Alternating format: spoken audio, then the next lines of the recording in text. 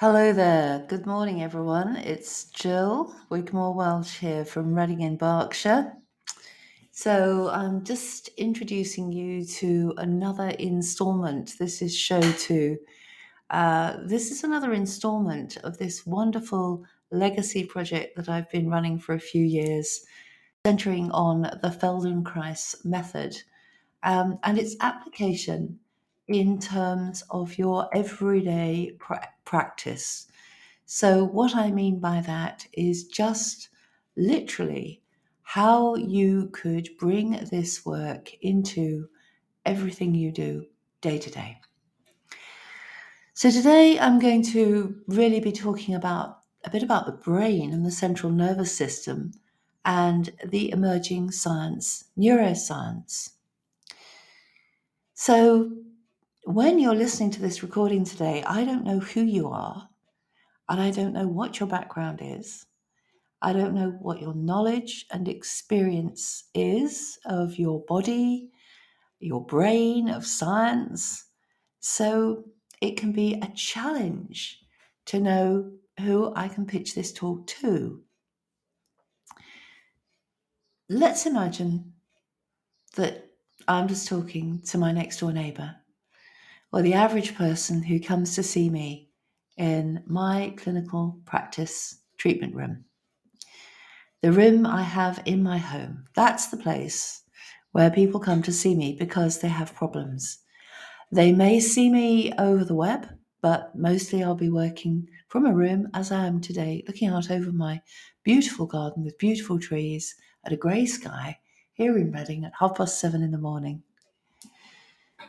So when they come in to see me, this average person, most of all the people who come to see me don't know anything about the structure of their body.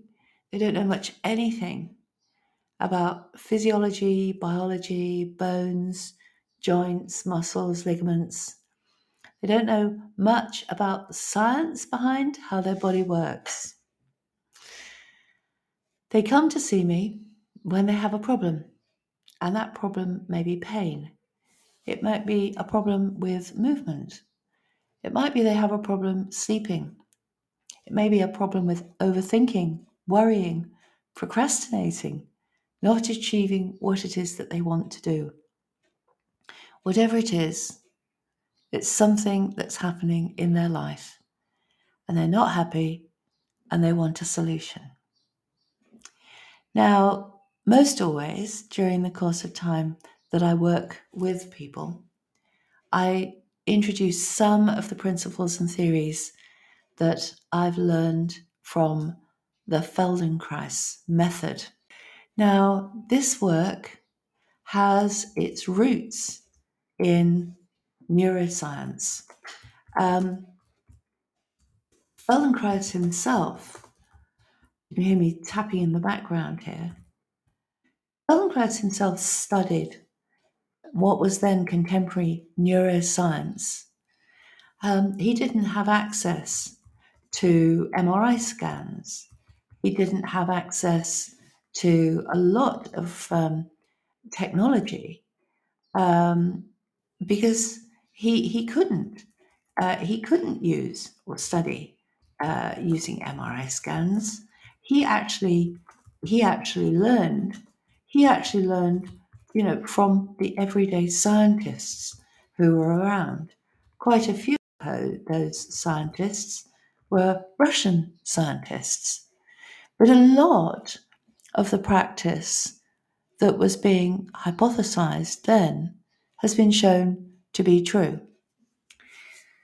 So when I'm talking about applying neuroscience, what I'm really thinking you or suggesting that you do is to be thinking about what happens in your everyday life, thinking about what happens in your everyday life, and thinking about how we could apply some of what we know about the brain and the nervous system and what we can do to make some changes, because that's what people want to do. So it's great to be able to read about science in books, but let's talk about practical applications. And one of the best practical applications is the Feldenkrais work. So you probably know I've been studying Feldenkrais work since around 1992. I completed my Feldenkrais method practitioner training back in 1999, and I've completed lots and lots of advanced training since then. So let's talk about this really, really practical application of one way that you can use this work for something that will go on every day in your life. And it's its application to your everyday stress. I know people don't often use that word stress. I have stress management course, which we used to talk about. But people do say, I'm feeling really stressed, or that's stressing me out. So the word stress is something that my next door neighbor would understand. If I asked if life is life a bit stressful at the moment, they'd say, oh yeah, there's a lot going on. We all have everyday stress. You have it as you go about your everyday activities, and so do I. Now, a little bit of stress is good for us. If we don't have any stressful activities at all, then really our system doesn't work particularly well. So a little bit of stress is okay. Episodes of quite a bit of stress are also something that most of us can handle. So if you just have one stressful, medium, small, stressful event that takes place, you can usually handle it. But when you have stress, ongoing stress, that lasts and lasts and lingers, that may be caused by money, relationships, health worries, there are just so many reasons that you might have underlying ongoing low-grade stress that is just grinding and grinding and grinding away at you. When you have this, it's important to understand that your body is responding with biology. When we react and respond to things that we find are stressful, we automatically go into that fight, flight, or freeze response. And that's well recognized. We used to just say fight or flight, but now we know freeze is there as well. But when you experience ongoing stress, you may not notice how much your physiology, your biology, your body is actually responding to that ongoing stress. You may not notice it because it becomes so normal for you, normal for your system to be responding, that you just don't realize there is any other way. When something becomes so much of a habit and a pattern, it's tempting to think that there isn't another way to do things. And when we run a pattern and a program of using ourselves in a certain way for a long period of time, we don't have any awareness of it any longer. One of the most powerful effects of stress is obviously the way that we contract our muscles in response, because we contract our muscles as a form of protection, as a form of getting alert. If you're getting ready to fight, imagine what you'd do. You'd be tensing your muscles. You'd probably be making a fist. You'd be bending your arms to protect your face. You'd be tightening your shoulders.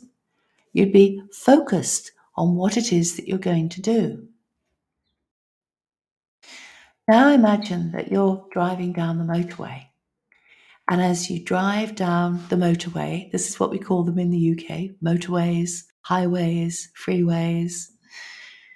As you drive down the motorway, the road, you've had a stressful day at work. On top of all of the other stressful days at work that you've had for the past few months. You've just come from an even more stressful meeting and you're driving through the traffic.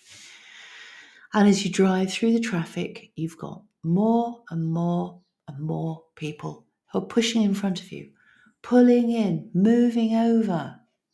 And what you start to notice is that the hazard signs are showing that says the whole of that big road, that motorway, that freeway. I use freeway if we're talking about America, I guess. Lanes are going to be shut. Lanes are going to close. Ah, no, even more stressed. Your system begins to start to kick in. You start to think, I'm going to be late. I'm going to be delayed. I need to use the bathroom. Oh no, and that stress, that tension starts to magnify. As it starts to magnify, you begin to contract your muscles even more. If you've been contracting your muscles without realizing it for a long time, then there just comes this point when you don't realize, you don't notice, and you don't notice you're gripping the steering wheel. You don't notice your elbows are bent and tight. You don't notice that your shoulders are contracted. You don't notice that you're holding your breath, that you're tensing your legs, that you're furrowing your brow, that you're clenching your jaw. You don't notice because it's so habitual for you. But what you may notice is that you begin to start to get pain, or you begin to start to feel as if you've got discomfort in your belly, in your tummy, back. Or it might even be that you begin to start to feel as if you want to shout or scream. It may be that you do find yourself shouting at other drivers in cars or banging the steering wheel because you're getting so annoyed. Everyday stress that builds up over a period of time is not good for your health. The tension, when you draw attention to your body, the tension that you can feel could be going on all the time. And it's stopping the blood flow from flowing through your tissues. As you contract your muscles, the blood vessels within the muscles become compressed and squished and squashed, making it more difficult for the blood to flow through. Our combination, and when I say our, I mean every humans, and in fact all mammals and animals, our combination of moving so that the muscles alternately contract and relax as you swing and flow your arms helps to keep that blood flowing more smoothly, moving smoothly through all of your tissues.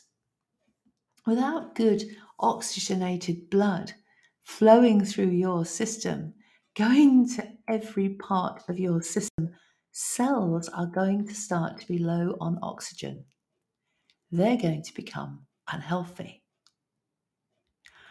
And one of the best ways that you can help yourself to be very much more aware of your muscle tensioning is the ability to use yourself in a different way. Now, if you begin to be aware of your muscle tensioning, of your physiology, of your biology, of your body, and the messages that you're feeling in from your body, is actually to practice some of the work. That is the Feldenkrais work. Now, today, I'm going to be recording a short lesson to help you discover how you can break that pattern of tensioning your muscles and how you can change your biology. Because if I record a lesson for you to help you to make a change to the way that you breathe, and you make a difference to taking the oxygen into your system, it'd be great if you knew how you can actually send that oxygen around your body. So come along and do the lesson. I look forward to talking to you again next week when I'll be online, and I look forward to bringing you more installments of ways in which you can think of using this wonderful work of Feldenkrais to help your health. So for now, from me to you, this is Jill Wigmore-Welsh here in Reading in Berkshire. Have a lovely day and look after yourself. Take care. Love you.